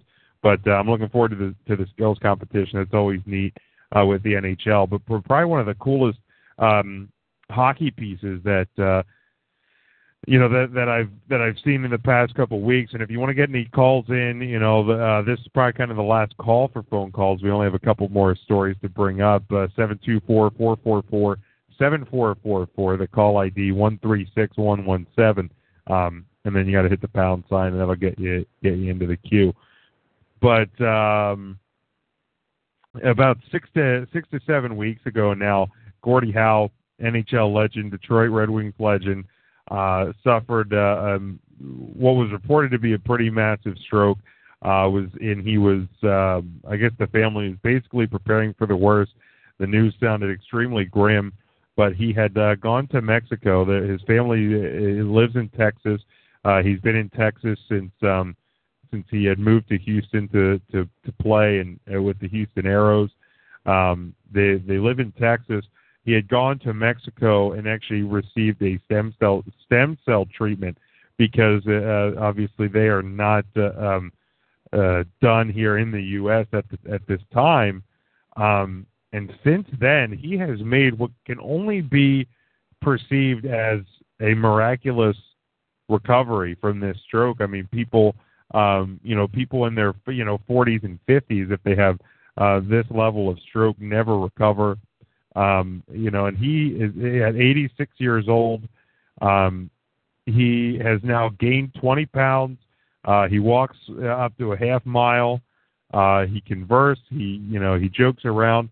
And now, according to his son, Murray, that, he's kicking soccer ball around. He's playing driveway hockey with his grandsons. He's faking out and deking out his great grandson, shooting the puck through the 5-hole. So really looking at him, you can't even tell that the man had a stroke. This is in early December. I mean, we're talking just a little bit over a month ago. He received an injection into the spine, was the procedure that was done, and he said there was a transformation within 8 hours of that treatment. So really no, and really no sort of miraculous recovery for him. And it's such awesome news, and it kind of brings up the question, not to get too political or too out of the sports world, but why isn't this allowed here? Why aren't we doing this here? The fact that you can look at this situation as kind of this handbook of, this is something that should be in the American medical field, because you have an 86-year-old man that was basically knocking on death's door and is now as spry as he's been in years, it sounds like. Yeah, I don't know why it's not legal up here.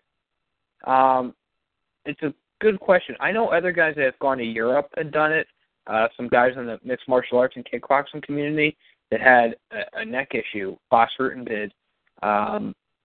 He went over to Europe and got it done. It was Germany or Holland where he's originally from, but he got it done in his neck and said he felt like $1 million. I mean, back to normal.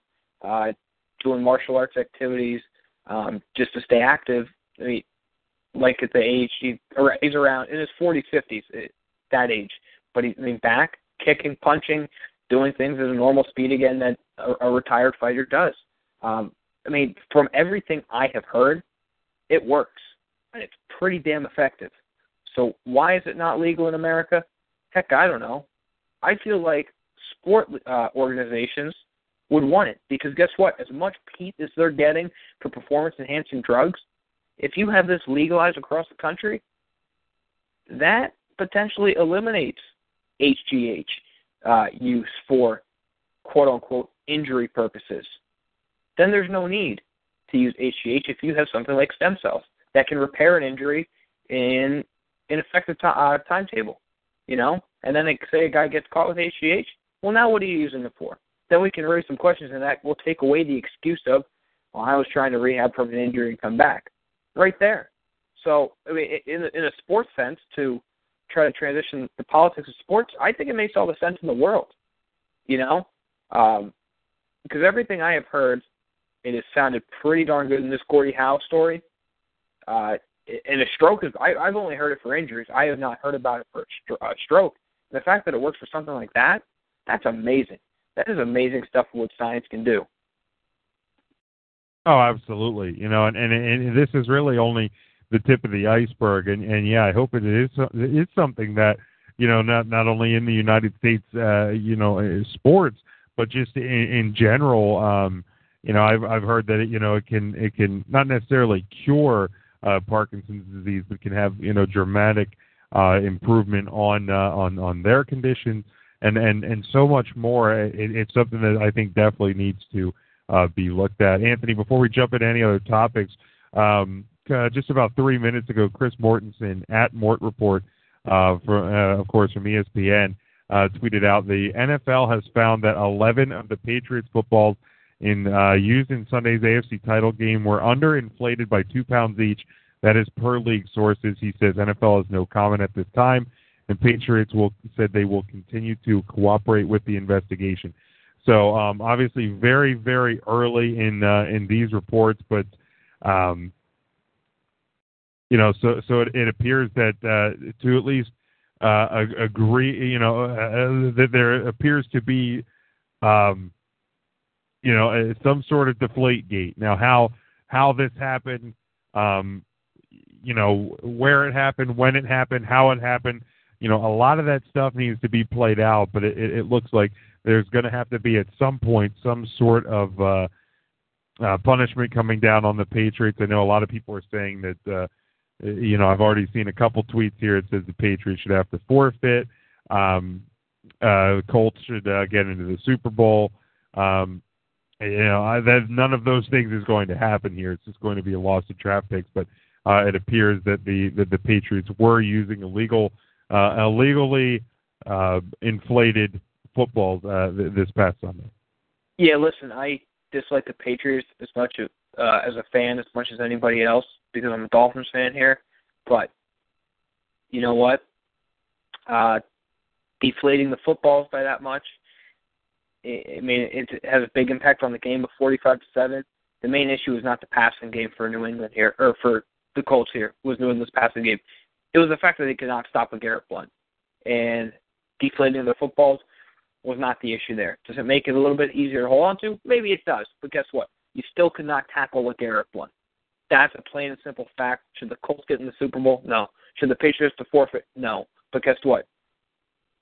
You use them as an example. And I'm curious to see what the NFL is going to do here. We talk about draft picks being taken. How many? That's the question I want to know. Are they fined? That's another question I want to know. And I think now we talked about it, this gives a call for a little bit more regulation in the NFL with the footballs.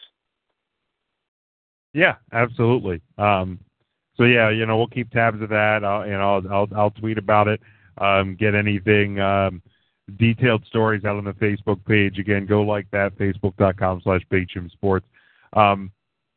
Anthony, the American Hockey League, I don't know how much of a minor league hockey guy you are. I know you're kind of a Flyers fan. But this is a league that I mean, when I was growing up, there was only about 12, 13 teams really based out of from about our area up into New England. When I was growing up, actually, Hershey was in the South Division. To give a little bit of perspective of how the league was structured at the time, they're now in the East Division. There's teams, Chicago, Milwaukee, Texas, Iowa. There's been more of a westward expansion there. A few times have been teams very far west. Manitoba was in at one time, and actually Abbotsford, British Columbia, which is actually west of Vancouver.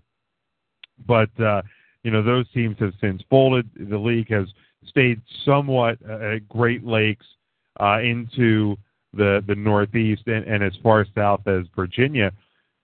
But there's a push, because being the minor league affiliate, the major minor league affiliate, the AAA of hockey, if you will, to the NHL, there's an issue with teams like Anaheim, LA, Colorado, your West Coast NHL teams having trouble with call-ups and recalls because they're so far away. I know Hershey suffered it a little bit back in the late 90s because they were affiliated with the Colorado Avalanche. And when you had these issues where, if you have a guy who is ill or just a little bit banged up, they would call up a guy from Hershey. He'd be gone for a week, 2 weeks at a time because of the airfare costs and the travel costs to get them out there. They didn't just want to call a guy up for a night. Now Hershey's hooked up with Washington, and there's times where a guy will get, will practice with Hershey in the morning. He'll have to drive to Washington for the game at night, and then he drives home after the game because he's already sent back down. So you have that little bit more play there when your teams are geographically close. But there's been a lot of reports that the AHL is looking into expanding west and having a Pacific division as early as next year.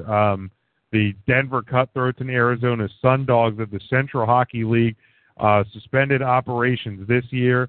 There's plans that both the Colorado Avalanche and Arizona Coyotes have purchased AHL franchises, most likely those two franchises that went defunct. The Anaheim the Anaheim Ducks, I still call them the Mighty Ducks, it's a reaction. Their affiliate is in Norfolk, Virginia. They are in works with the league to try and purchase the franchise from Norfolk. So the potential of up to 5, maybe 6 teams moving out west next year. And it really has an interesting take on the AHL, because the NHL season 82 games. The AHL season a couple years ago was 80 games. They dropped it to 76. But there's actually talk of them dropping it to somewhere around between 60 and 66 games if they move west. But I know there's teams in the AHL that have never been to Hershey just because of travel distance. So adding a Pacific division adds a whole new different perspective, and maybe you'll get one West Coast trip, and these teams might make one East Coast trip. But I think it's really interesting to see the way that the expansion of this league and for minor league hockey to be in this spot, because we've seen baseball. There's so much minor league baseball everywhere. College football is basically minor league football. So to see that the AAA of hockey expand like this and actually get solid base maybe in the West Coast, because there's a lot of great hockey in the AHL, and if you've never been to a game, that now there's a team in Allentown. It's cheaper, and the hockey's still really good. But I'm really intrigued to see what happens with the AHL here. And this year I just got into the AHL with the Phantoms coming to the Lehigh Valley, being in Allentown. My dad was able to get season tickets for him, so I've been to a handful of games already. I was just at one on Saturday. I love it. So I'm all for the westward expansion. Knowing I worked in minor league baseball with the Iron Pigs previously, did some internship stuff with them, but I know they were great in attendance, but right behind them was Sacramento. The Oakland Athletics AAA affiliate in attendance. So I think there's some, room out there in the California area. If the Ducks want to get involved, if the Kings want to get involved, you want to get some California teams involved to grab some minor league hockey. There's talk about Vegas getting a minor league hockey team, isn't there? Or they even wanted to possibly get an NHL team. But I think there's there's opportunity out west, and minor league baseball numbers have backed it. So maybe Sacramento's an area. And you talk about the talent level; it's right there. It is fun to watch those games. You can obviously see a little bit of a speed discrepancy that the NHL things are just done a little bit more efficiently, faster, crisper. But I compare AHL hockey to AAA baseball. AHL hockey is on a much different level than AAA baseball, for sure. And it's action-packed. Even if you're not, per se, a hockey fan and don't understand so much of the game, it's exciting. I mean, there's a lot of movement. There's something that you can follow. So I think, if they can move out west, by all means, do it and expand the brand. And I think it could only help the NHL in the long term, getting more hockey out in the area. And from what we've seen so far, it's been doing well in the Lehigh Valley. Hershey's had a good staple there with the Bears for years. So I'm excited for it. But I'm happy that I've gotten more so into AHL hockey this year, and it's helped me keep up with the NHL and just a little bit different on the level that I can follow minor leaguers now. And when guys would be called up, I'd be a little bit unfamiliar with them. But now, I'm right there with them and say, hey, I just saw the Flyers called 2 guys up on yesterday. Yesterday, 2 guys up. I watched them play Saturday night. I said, all right, cool. I know who they are. So when I'm watching the Flyers game on TV like tonight I said, hey, I know who those guys are, know what they've done the past few weeks, and what they bring to the table. So I think it's cool. I like it. Yeah, I mean, I grew up. I mean, everything I know about hockey is because of Hershey. I mean, a little over a half hour away.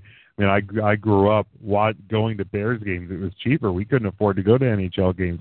And I've always said that if you want to find out if it's minor league or if it's real hockey, go sit next to a season ticket holder at a Bears game and tell them it's just minor league and see what kind of reaction you get.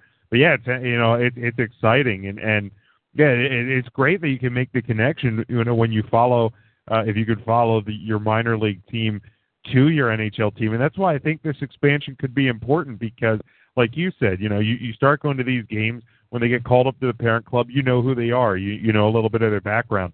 In my lifetime, the Bears have been affiliated with the Flyers, the Avalanche. They had partial affiliations with Tampa Bay and Florida, but now they're with the Capitals. I've always been a Capitals fan, so it's hard for me, to cheer for a guy in the Flyers or the Avalanche organization at Hershey, and then when the Capitals affiliate comes to town, I want Hershey to win, but I don't want like the Capitals guys to get hurt and things like that. So when they've hooked up with the Caps for this is the 10th season, it's perfect.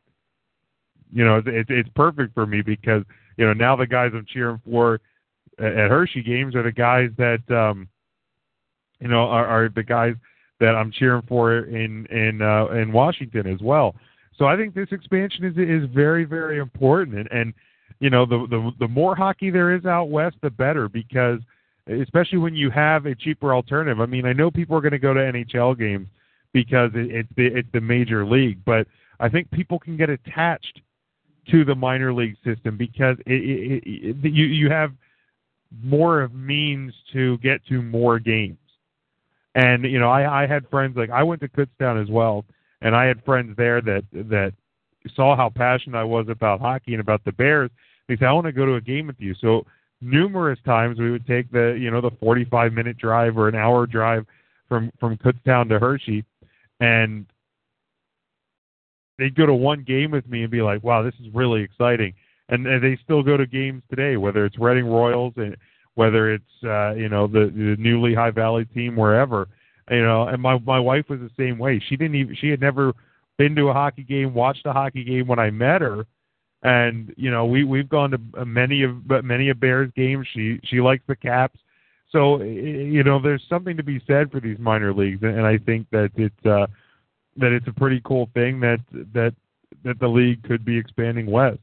Anthony, the last thing I have tonight is a little bit of MLB. Max Scherzer's 7-year, $210 million deal with the Washington Nationals. That's easily, I would say, gives them on paper the best rotation in baseball. Sets them up, at least again on paper, pretty favorably for this upcoming season. How do you view this? For me, baseball, last year I kind of got into it a little bit more than I had been. Looking forward to it again this year. But, second largest guarantee ever for a pitcher, $5 million behind the Clayton Kershaw deal signed a year ago. What does this mean for the Nationals?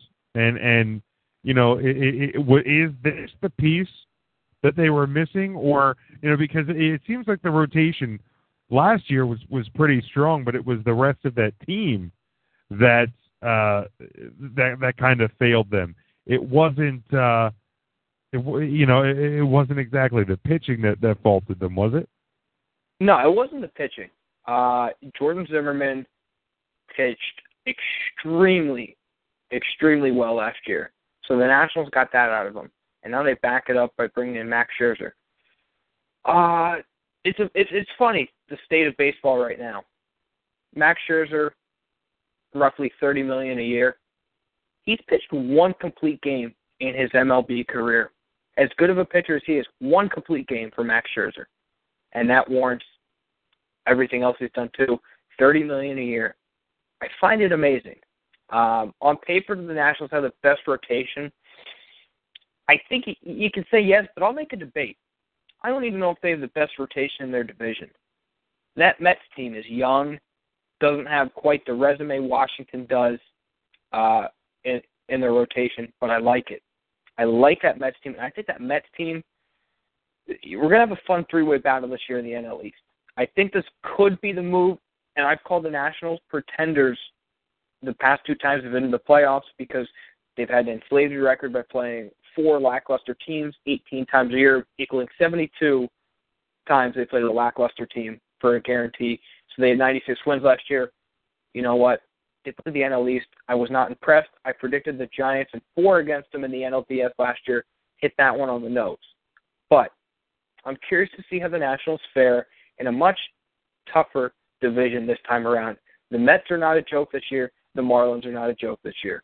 The Phillies and the Braves, guess what? They're going to be the bottom feeders. They're in the rebuilding process.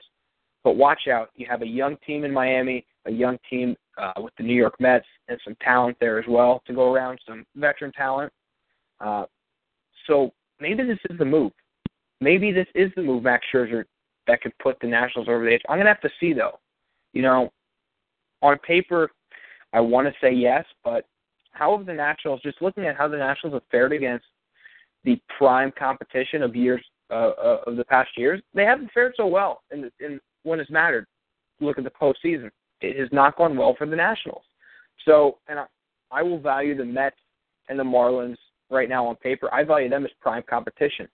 So if they can go toe-to-toe with the Mets and Marlins this year and beat them in a head-to-head record setting, both of them, I'll consider it, and see, obviously, what Max Scherzer does, I'll consider the Nationals a legitimate contender.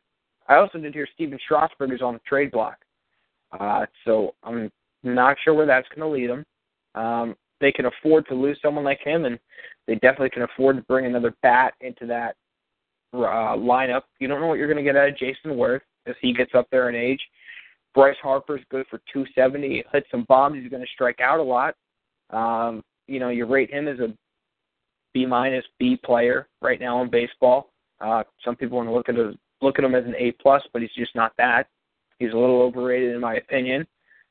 There's Anthony Rendon's a good player. You have good talent there in Washington, but it's a matter of putting it all together. I think you need to trade a guy like Strasburg to do that. Scherzer definitely helps, but I don't think he's the one that puts Washington over the hump, especially as their division gets tougher. The Giants are not going to be a bad team. The Dodgers are still here to play. they have a good rotation in their own right with Kershaw, Greinke, Ryu. They're not a bad team. St. Louis is going to be a good baseball team. We'll see what Pittsburgh can bring to the table this year. Milwaukee's going to come back with a vengeance, although they just got rid of Giovanni Gallardo. There's going to be a lot of talent in the National League. So I guess, in short, coming back to it, is Scherzer the one that puts them over the edge? I don't think so at this point. I just don't think he's that piece. I think they need a perennial bat in their lineup, not a perennial arm. But then again, you can never have too much pitching. Injuries are coming a dime a dozen these days in baseball. So a guy like Scherzer could give you that depth that you do need, that when it gets later into the season, August, September, down the stretch, I think he can give you good innings. But this is a steep price. It's a steep price that could bite him in the butt later on for a guy that is not proven to be the workhorse that you desire. Yeah, I agree with you. I don't. This is a good deal for Washington, obviously, but I don't think that this is the deal that puts them over the top. I think that they need. I think they need to bolster the lineup as well, to, like you said, to compete with the rising NL East. But plenty will have to play out. It's about a month till pitchers and catchers report. It's hard to believe. They're talking about snow tomorrow and possibly snow this weekend, and that we're going to soon be talking baseball and baseball being right around the corner.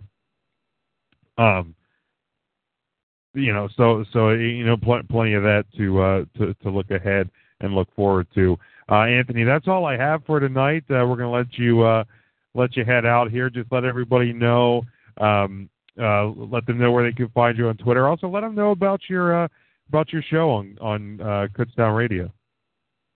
Hit me up on the Twitter at ARMarchetto. That's at ARMarchetto. From Tuesdays from 3 to 4, I host a radio show, Kutztown University. You can find them on Twitter at KU Radio. Then from there, you can get a link to the show, this and that. Jim, I want to say thank you to you as well, just helping me become a better radio host in my own right. The show I have at Kutztown has been selected as a finalist for the Intercollegiate Broadcasting System's Best Sports Talk Show. So that's a national competition through colleges that have radio stations all throughout the country. And my show that I run on campus has been fortunate to be selected as a finalist. I think it's me and maybe 10 others. So there were well over 100 submissions, and we get into the finalist field in March. There's the award ceremonies in New York City, so I'll find out if I bring home the big trophy at that point. But again, thank you for the help you've given me at this point in my radio career, and it definitely does not go unnoticed. Yeah, again, best wishes to you in that. I know I joked with you when the announcement was first made that make sure you remember me when you hit the big time and hit the national scene, and you probably need a partner. So do not forget about me when you get to that level. But in all seriousness, it's an awesome thing for you. I've enjoyed listening to your show. That's why I kind of brought you into the team here, and I've really enjoyed having you. And I look forward to continue to work with you throughout this spring and in the future. Thank you very much. Sting and Brock Lesnar 2016. Get your votes in now. They're becoming president and VP. Thanks, Jim. All right, man. Have a good week.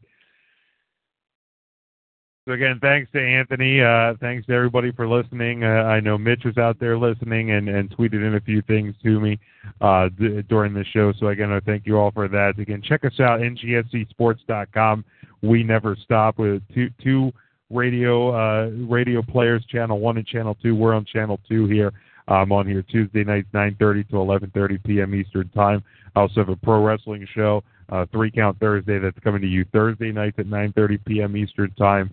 So many great shows on the network, so make sure you check them out on the website. You can also look us up on Spreaker by searching NGSC, iHeartRadio searching NGSC, or on various iTunes.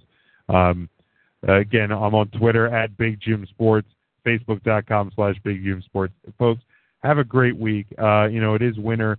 There's going to be some winter weather around depending where you are. Stay safe, Stay smart. Enjoy the weekend if you want to watch Pro Bowl, NHL All-Star games, things like that. Enjoy it. Have a great week, and we'll talk to you again next week.